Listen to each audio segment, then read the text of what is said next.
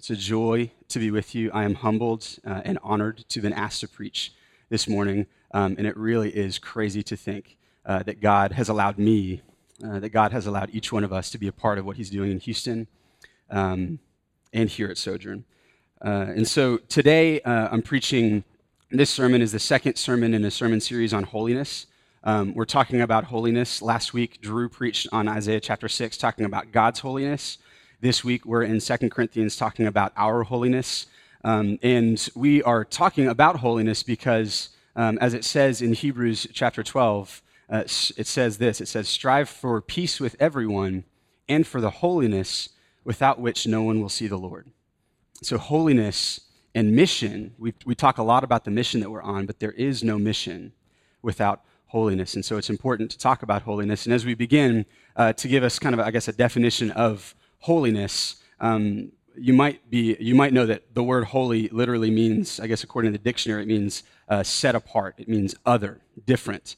Holiness, when we talk about it as Christians, refers to God's unrivaled otherness, the fact that God is in a category all by himself. Because he is so clean and exalted, he is utterly unapproachable by us because we are unclean and lowly. And so when we talk about our holiness, when we talk about man's holiness, we need to understand that our holiness is just a derivative of God's holiness. We are only holy in as much as God declares that to be so. And so as we jump into a sermon on holiness, understand that. And if this is your first time with us, we're so glad that you're here. We really are. We want to know you. We want to hear your story. We want to know how we can pray for you. And we want you to know that if you wouldn't consider yourself a Christian, this is a safe place for you. We want this to be a safe place for you to bring doubts, questions about God, about the existence of God, about the character of God. Because listen, you're in good company. Each person in this room has been in your seat before. And so this text, this sermon is worded in large part to God's people, to Christians. But I trust and pray that God would reveal himself to each of us in this room as we walk through this text. I guess to get started, I'll tell you, give you kind of an illustration. Lindsay, my wife, and I, most weeks, we have a group of people over to our house on Wednesday nights. We have our neighborhood parish over. And what that means is that one day a week, we get the opportunity to clean our house. And the goal there, so, what usually happens, so Wednesday night people get to our house at 7 o'clock, and so what that means is 6:30 on Wednesday night, we decide, okay, time to start cleaning. And 6:30, we hit the important parts. We hit the living room, the kitchen. If we're lucky, we can hit the bathroom. And then 6:55 comes around, we close the door to the bedroom, close the side doors because we didn't make it all the way around the house. But then people come, we enjoy the evening, and we realize that it wasn't that big of a deal, right? It wasn't that big of a deal after all. And that's true. There are some things that are really nice, but not very important, not necessary. And unfortunately, what we've done is holiness has become, in a lot of ways, in the Western church, in the American church, holiness has become that back room of the house. And so it's incredibly important, as we see in this text, that can't happen for us as God's people. That can't happen for the sake of who we are as God's people, can't happen for the sake of our mission of what God has sent us to do. And so today our text is 2 Corinthians 6, starting in verse 14. And I love this text. It's an important text. What I want to do is I want to look at the context in which this passage was written, and then I want to look at what it calls us to, why it's difficult for us to heed and hear this call, and how Christ meets us in our difficulty. And as we read through, preparing to preach this text, I read through the book of 2 Corinthians, which I highly suggest each of you do after we leave today. But as you read through the book of 2 Corinthians, you realize that the whole first half of 2 Corinthians kind of leads up to chapter 7, verse 1. 2 Corinthians 7:1 is kind of the pinnacle, the peak of the book of 2 Corinthians. And then everything after that kind of Paul talks out of what he wrote in chapter 7, verse 1. He has gone over all kinds of implications of what God's done for them as a people. And here in our text, the Apostle Paul pauses to make sure they really do realize what it is that God has done for them and why. And so let's take a look for just a moment at first century Corinth, the city to which this letter was written. First century Corinth. See, Corinth had been an ancient, wealthy city. It had been destroyed by the Romans. In 146 BC, so 150 years before Christ, the city had been destroyed, and it sat really vacant and empty by Roman command until the Roman Emperor Julius Caesar decided to rebuild the city, remake the city. So in about 30 BC, the city started to be rebuilt. And as a result, in the days of the Corinthian church, the early Corinthian church, it was a relatively new city populated by people from various parts of the empire. It was a city on a pivotal trade route. It was attractive to newcomers because it was a place where one could make one's fortune. And unlike other Roman cities, there weren't any natives, really, of Old Corinth. All of the old Corinthians had been either killed or sold into slavery, so there wasn't an existing aristocracy. There was a lot of social mobility. So the Corinthian Christians found themselves in the midst of this exciting city of opportunity, and understandably, they struggled with how to give up their associations with the world. They thought that the gospel of Christ could sit alongside their lives without disrupting them very much. And you see, some of the other early churches were struggling with, falling back into the pagan Greek gods, worship of the gods. Some of the other early churches were running the risk of falling back into the old Jewish law. Neither of those were problems in the Corinthian church. What their problem is that their young, immature faith hadn't really done its job of transforming the views that they had adopted from the surrounding culture. And so to blend with their culture, what the Corinthians really had done is they'd come up with kind of a theology of triumphalism, a theology of victory. They saw that because of what Christ had done, they were living as kings. And this theology of triumphalism, this mistaken theology of triumphalism, had eclipsed the theology of the cross, which is where Christ said, "My strength is made perfect," not in strength, not in power. My strength is made perfect in weakness. And so this theology of the cross, this theology that turned the power structure of the world on its head, was a huge departure from the culture of self-promotion that the Corinthians found themselves in. And if you think about it, this is probably why Paul describes the gospel of Christ to the Corinthians as foolishness to the world in 1 Corinthians 1. What the Corinthians thought made them free really had them enslaved to the rat race of social climbing and fortune seeking. And as a result of their misunderstanding, they were still caught in this rat race. They had questionable sexual ethics. They were suing one another as brothers and sisters. Their life was not in line with the message that Christ gave to his people, that he intended to display through his people. And as a result, the work of the gospel was in great danger. So as a result, Paul exhorts them at the beginning of 2 Corinthians 6, in the section just before our text, to not receive the grace of God in vain. The Corinthian church needed to be reminded that God saved them out of the world, to be distinct from the world, so that they could, through their holiness, through their set-apartness, display God's glory before a watching world. And as D.A. Carson once wrote, "A church full of people who are hungry to impress others and climb a little higher up the scales of social approval will not be a church characterized by deep spiritual unity, will not be characterized by the gospel of Christ." So the Corinthians had become distracted. They were just starting to blend in with the chaos and disunity of a godless world. And it's no surprise then that we come to a passage like this one, starting in verse 14. Let's jump into our text. Let's look at how it starts. 2 Corinthians chapter 6, verse 14 says, "Do not be unequally yoked with unbelievers." This verse, I'll stop here, this verse is often used as an argument against Christians marrying non-Christians. For good reason. If your number one priority is the glory of God and someone else's isn't, then the first couple of years of a marriage might be okay during the infatuation stage, but when you talk about 20, 30, 40, 50 years of marriage, it's going to be a problem. And this verse is used for that, but it can go past that. It can go to other relationships too. You start asking yourself as a Christian, do Christians have best friends who aren't Christian? And there's all kinds of relationships it has implications for, but you see, while it gives practical advice about how to understand relationships with others, it's far deeper than simply relationship advice. Let's read on.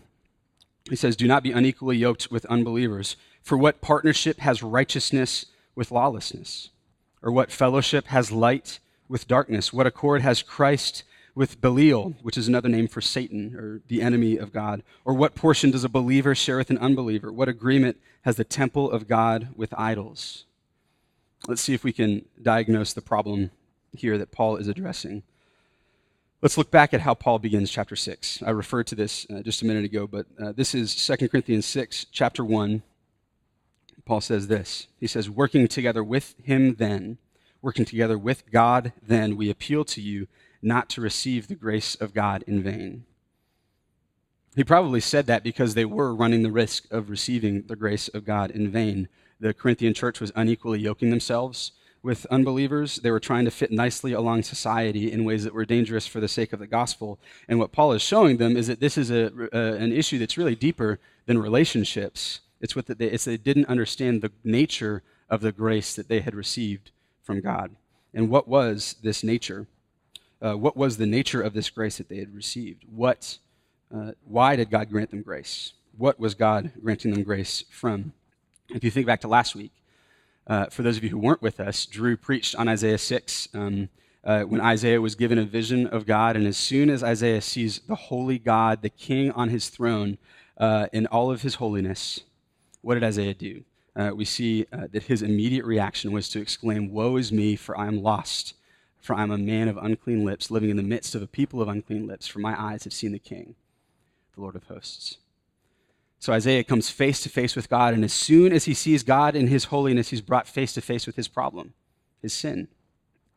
Isaiah needed God, as we talked about, Drew talked about, he needed God to grant him the grace of touching his lips with the burning coal, taking his guilt away, atoning for his sins. And so too did the Corinthians. They needed the grace of God. But you see, I think they got that. I think that they got that their problem was sin and that the solution to the problem of their sin was Christ. What I think they didn't understand was why God had done that. Why did God come to deal with their sins? Let's read on. Paul's told the Corinthians not to unequally yoke themselves with unbelievers. He goes through his list of reasons why, and then let's look at how this section ends. Let's look at how this chapter ends. Starting in verse 16. What agreement has the temple of God with idols? For we are the temple of the living God. As God said, I will make my dwelling among them and walk among them. I will be their God, and they shall be my people. Therefore, go out from their midst and be separate from them, says the Lord, and touch no unclean thing. Then I will welcome you, and I will be a father to you, and you shall be sons and daughters to me, says the Lord Almighty. Let's unpack this for just a moment. Why did God come to deal with their sins? Paul essentially uses three recurring themes from the Old Testament, three promises of God to make his point. You see, God's promises had always centered around the fact that God had to kick Adam and Eve out of the garden when they sinned. Because God was holy, he had to remove them from his presence. But his promises immediately after Adam and Eve fell, and for the story of Christianity, the story of humanity since then, God had always promised to right his relationship with his people. And we see that here in verse 16. I will make my dwelling among them. God had always promised to make his dwelling among them once more. And Paul here echoes Exodus 29, Leviticus 26, Jeremiah 31. That promise occurs repeatedly throughout the Old Testament. Second, we see in verse 17, therefore go out from their midst, be separate from them, touch no unclean thing, and then I will welcome you. Paul echoes Isaiah 52, Ezekiel 20, saying God had always promised, remember, that there would be a day when God would welcome you. And the third promise is, we see in verse 18, God didn't just promise to restore the relationship in general, he told them the nature of the relationship that would one day be. God had always promised them that it would be the relationship of a loving father and his children. I will be a father to you, and you shall become sons and daughters to me. So Paul goes through these promises of God to try to tell the Corinthians, this is why God saved you, in order to bring about the fulfillment of these promises. Because he's holy and can't stand to be in the presence of sin, God needed to deal with the problem of their sin. What Paul wants to show is that since Christ dealt with their sins, these promises have been realized. He essentially says, you shouldn't unequally yoke yourself. You shouldn't grow in affinity with lawlessness, with darkness, because where God dwells in his temple, there is only light, there is only holiness. And get this, you are now that temple. You are the place now where God's glory dwells. I want to make two, I think, very important observations here. First, the temple image is a really important image for us. Paul rests his thesis of the holiness of God's people. He rests that thesis on the fact that in Christ, the people of God have become the temple of God, the place where God in all of his glory dwells. In his book, God Dwells Among Us, G.K. Beale, theologian, puts it this way. He said, the temple is not simply a metaphor for the church. The church commenced as an actual temple at Pentecost in Acts 2 when the Holy Spirit fell. And it's the initial phase of the building of the final temple that will appear at the end of the age in fulfillment of the Old Testament temple prophecies. Now, I don't have a whole lot of time right now to go into the school of theology called temple theology, but suffice it to say this. In 2 Corinthians 6:16 here, when Paul says, we are the temple of the living God, he says this to remind the church that they must walk in the purity and the holiness that the temples demand. And since they are this temple, they are to cleanse themselves from every defilement of body and spirit. Since we are ministers of the temple of our holy God, we are called to holiness. Second observation, notice the order of Paul's words in this passage. Notice the order of his words, particularly in chapter 7, verse 1. He says, since we have these promises, let us bring holiness to completion in the fear of God. Paul roots our holiness in our identity, our present identity of God's temple, not the other way around. Forgive me for a moment. He uses an indicative, a statement of fact, to undergird an imperative, a command of God. It's called the indicative imperative comparison. Usually, let me explain this. Usually, an imperative flows into an indicative. For example, if you get hired, then you're an employee. The indicative there, you are an employee, depends on the imperative that you get hired, right? The command, you need to get hired in order for you to be an employee. Or take this example. If you do good things, then you are considered a good person. The indicative is that you are a good person, and that rests on the fact that you do good things, the imperative, right? But with the promises of God, though, this is backwards. Rather than the indicative resting on the imperative rests on and is undergirded by the indicative that God declares to be true of us. In other words, we are to become what we already are. And that's a challenging statement. It's a challenging truth. It's a mystery of God that we spend the rest of our lives working out. That's why we need texts like this to remind us of who we are. We are to become who we already are. So the call in our text is this. Since we are God's temple, we are to be a holy temple. Since we are God's temple, we are to be a holy temple. And this call to holiness has a bearing on each and every aspect of our daily lives.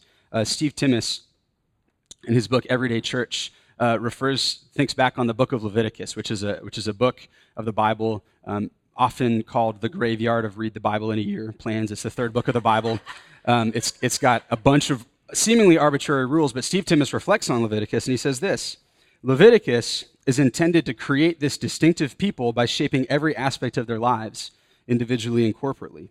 It's not just about what people did in the temple, it's about what they did in the market. This holiness knows no boundaries. It defines our friendships, marriages, work, leisure, finances, and politics. Every part of the temple is to be pure for God. Every room in the house is to be clean. Accordingly, we are to cleanse ourselves from every defilement of body and spirit, bringing holiness to completion in the fear of God. That is our call, and that is hard, right? Why is it that we struggle with this? It's good to look at why we are holy, why we are to be holy, but why is it that we struggle with this? Why don't we take the call to holiness seriously enough? Or if we do, why is it so difficult?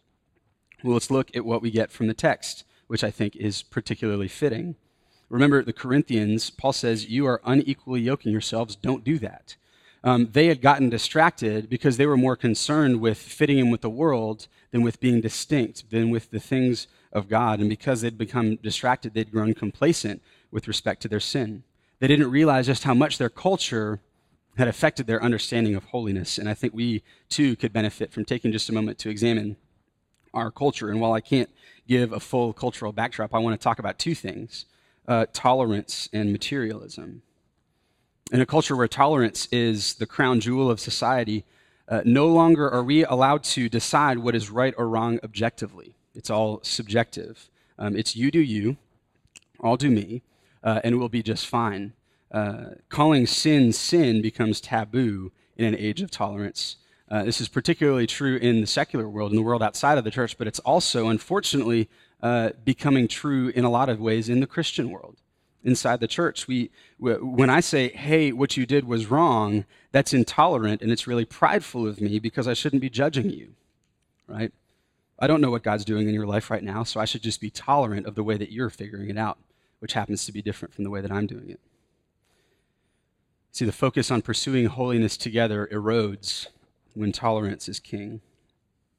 And let's think for a moment about materialism. We are a materialistic culture, and I'm not talking about the sense that we like wealth and stuff and we want the latest and greatest. While that's certainly true, I'm talking about materialism in kind of a scientific, a philosophical sense. Materialism in that if it is matter, it is worth noticing, and if you can't see or touch it, then it isn't real. That's the kind of materialism that I'm talking about. In a materialistic society, morality becomes measured based on external, visible results of certain actions rather than on their internal, intrinsic ethical implications. For example, the argument over whether premarital sex or cohabitation, living with each other before marriage, the argument over whether these two things are right or wrong is made based on the percentages of successful relationships that result rather than on whether or not it's intrinsically good or healthy for the people involved. Or take this, in the argument about abortion, the argument is made using survey results of women who were forced to have unwanted babies, or making the decision whether this child who has a disability will be able to live a happy life with his family. We look at those things rather than on the heart issue, which is whether or not it's right to end life once it started. See, materialism in that it focuses only on what you can touch inevitably ignores God because you can't see him. And when you hear that, you might say, okay, well then Christians aren't materialists, right? Because they believe in God. Well, we need to be careful because it's unfortunately far too easy for materialism to find its way subtly into our theology. Think about why Paul might write in Colossians 3:2. This is a famous passage. Think about why he wrote this. He said, set your mind on things that are above, not on things that are on earth. Why would Paul say that? I think the reason he says that is because if all we think about is the things that we see, then we won't think a whole lot about God. We won't think a whole lot about holiness or what God means for the holiness of his people. You see, the focus on pursuing holiness together erodes when materialism is our reality. Because when morality becomes simply based on the results of certain actions, we start thinking things like, if my habit of gossiping actually makes me friends and gives people a reason to talk to me, then it probably shouldn't be that bad after all. We say things like, if I can still live a pretty normal life when I look at pornography 4 or 5, 6 days a week, then it must not be that bad after all.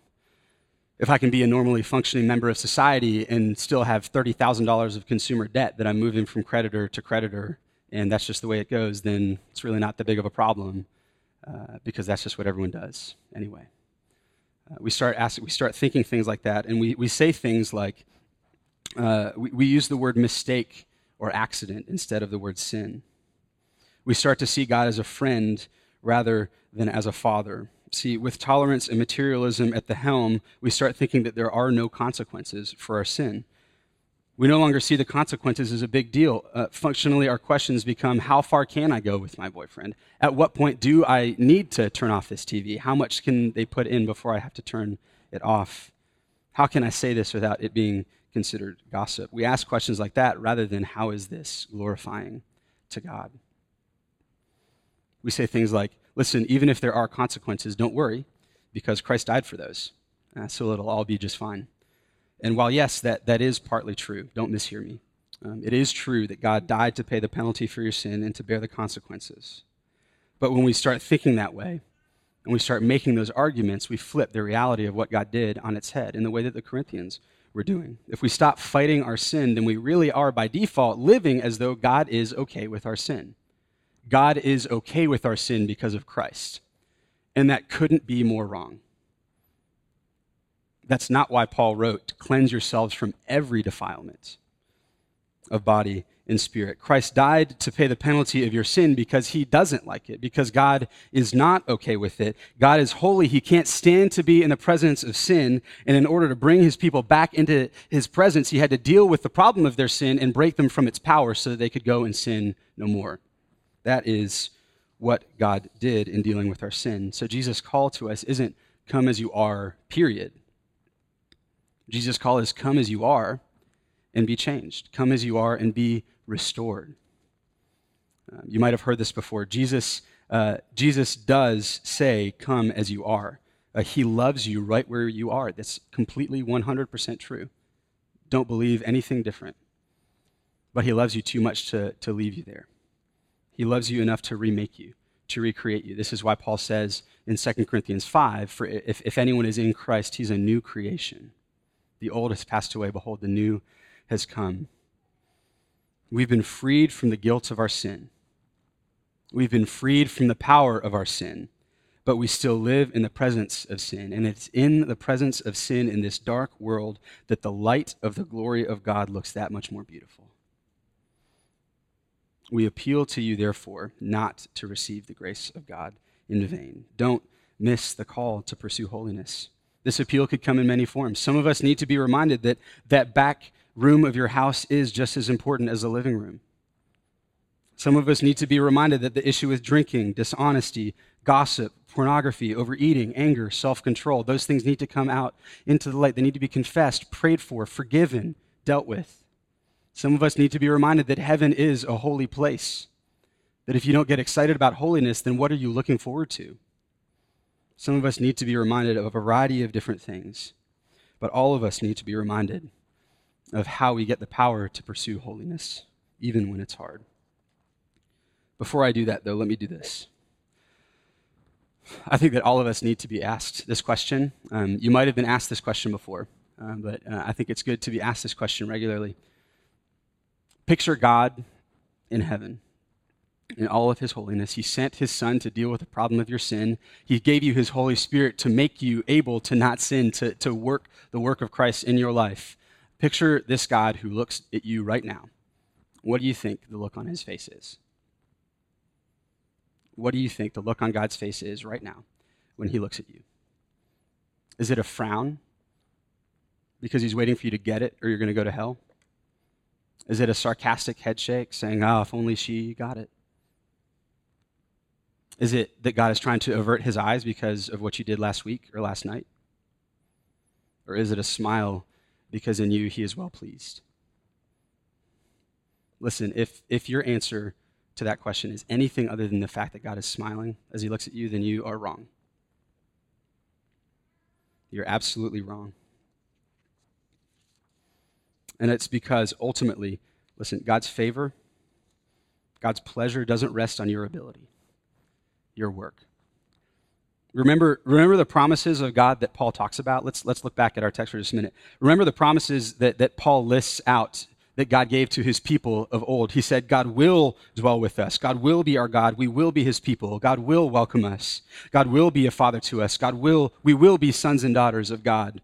We'll listen to some of the promises from 2 Corinthians that lead up to our text. Paul says this. He says, we are the aroma of Christ. We are being transformed in Christ. God is shining in our hearts. God is our comfort. We have life through Christ. The love of Christ controls us. We are the temple of the living God. You see, God spoke through the prophets saying, I will one day, future tense. And God speaks through the apostles saying, you are in Christ. You are, present tense. Listen, what do these promises rest on then?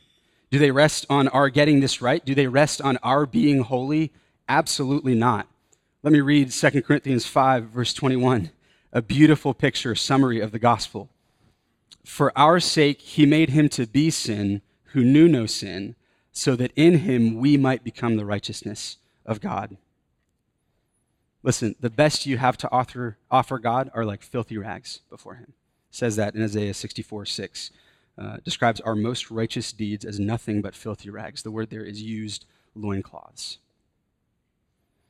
What kind of pleasing aroma do you think that conjures up in your mind? Listen, the best you have to offer are like filthy rags, but we are not that aroma. We are the aroma of Christ, the fragrance of Christ spreading in the world because, listen, the promises of God are contingent on the work of God through Christ on your behalf. When God looks at you, he smiles at you because of what Christ has done for you. Because of Christ, then, we don't need to explain away the fear of God. Read with me 1 Corinthians 7:1. This is the end of our text for this morning. Paul says this. He says, "Since we have these promises, beloved, let us cleanse ourselves from every defilement of body and spirit, bringing holiness to completion in the fear of God." Why? Why, Paul? Why does he include the fear of God? Things were looking so good. Why does he have to refer to the fear of God?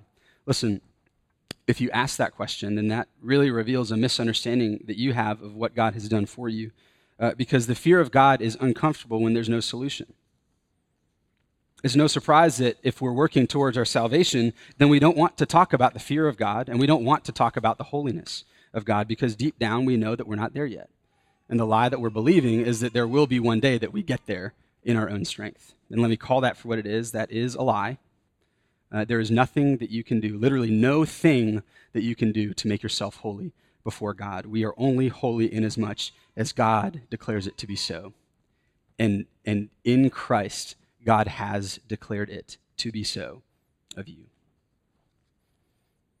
So how do we get the power to live holy lives before God? We remember what Christ did. We lean into his promises, and we lean into the power of God himself. Because God has made us clean through Christ, he sent the Holy Spirit, and it is the Holy Spirit, God dwelling in us, his temple, that empowers us to pursue holiness, that empowers us to rejoice in spite of our sin. The writer to the Hebrews puts it this way, in Hebrews 12, verses 1 and 2. I think it'll be on the screen behind me. He says this. He goes through a list of these giant men and women, these men, and, not giant, these great figures, men and women of the faith, leading up, like through the Old Testament. He goes through this list, the writer of the Hebrews, and then he says this. He says, "Therefore, since we are surrounded by so great a cloud of witnesses, let us also lay aside every weight and sin which clings so closely." Sound familiar? Lay aside every weight and sin which clings so closely, and let us run with endurance the race that is set before us, looking to our sin, looking to our works. No, run with endurance the race that is set before us, looking to Jesus, the founder and perfecter of our faith, who for the joy that was set before him endured the cross, despising the shame, and is seated at the right hand of the throne of God. Don't waste your time. Don't waste your life working for something that has already been accomplished.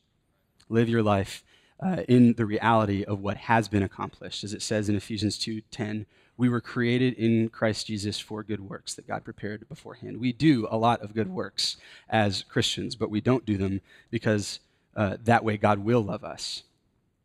We do good things because God does love us. Let me close this way.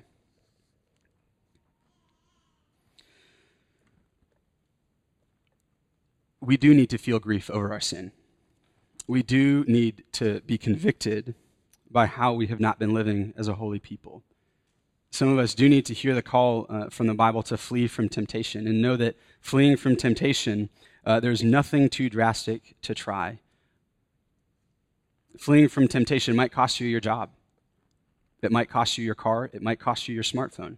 It might cost you your relationship. It might cost you, as Jesus himself said, it might cost you your family. But listen, nothing is so important that it is worth trading your holiness. Nothing is so important. We must certainly hear this call. But listen, while that may be true, grief is not the point of this text. Grief is not the point of this sermon. I don't want us to leave here convicted in our failures with our eyes on our sin. I want us to leave here reminded of God's promises with our eyes on Christ. Because listen, Paul, let me put it this way. Paul heard the news from Corinth. This comes just after our sermon text. He heard the news from Corinth that one of his previous letters had grieved them. He called them out in their sin, and it had grieved them. And he said, wow, I didn't mean to do that. Well, I did mean to do that. Listen what he says in 2 Corinthians 7, starting in verse 9. He says, "As it is, I rejoice, not because you were grieved, but because you were grieved into repenting. For you felt a godly grief, so that you suffered no loss through us. And read on in verse 10. For godly grief produces a repentance that leads to salvation without regret, whereas worldly grief produces death. Listen, grief over our sin, conviction over our sin is meant to lead us to repentance. And let's redeem the word repentance for just a moment. It doesn't mean tears, wallowing, sadness. Often we associate it with that, but look at how Paul describes it. Repentance that leads to salvation without regret. Salvation without regret. And in that, Paul rejoices. The joy and thanksgiving that results when the grace of God covers our sin. When we see that the grace of God covers our sin, is what Paul is after. And he hears that the Corinthians were grieved into this repentance that leads to joy, and in that he rejoiced. Listen, I guess one more thing. In 2 Corinthians 2, Paul tells the church to forgive the repentant sinner. Godly grief, he says this, he says, godly grief over having caused pain is enough. When you sin and you cause other people pain, that pain that you cause them causes you pain, and that is enough. And here's what he says. He says, so you should rather turn to forgive and comfort him, or he may be overwhelmed with excessive sorrow. So I beg you to reaffirm your love for him. Listen, we forgive one another. We plead with one another to repent, and we forgive one another. We seek each other's holiness, and we do this together. And as we cleanse ourselves from every defilement of body and spirit, we see the grace of God more and more clearly. And that is what produces the joy and thanksgiving with which Paul characterizes the Christian life. Work together with him then to appeal with one another not to receive the grace of God in vain. And here is the grace of God, that in Christ we have become the righteousness of God. We are first accepted and declared holy, and only then do we respond with truly joyful obedience. Since we have these promises, beloved, let us, with our eyes fixed on Christ, leaning into the power of the Holy Spirit, bring holiness to completion in the fear of God.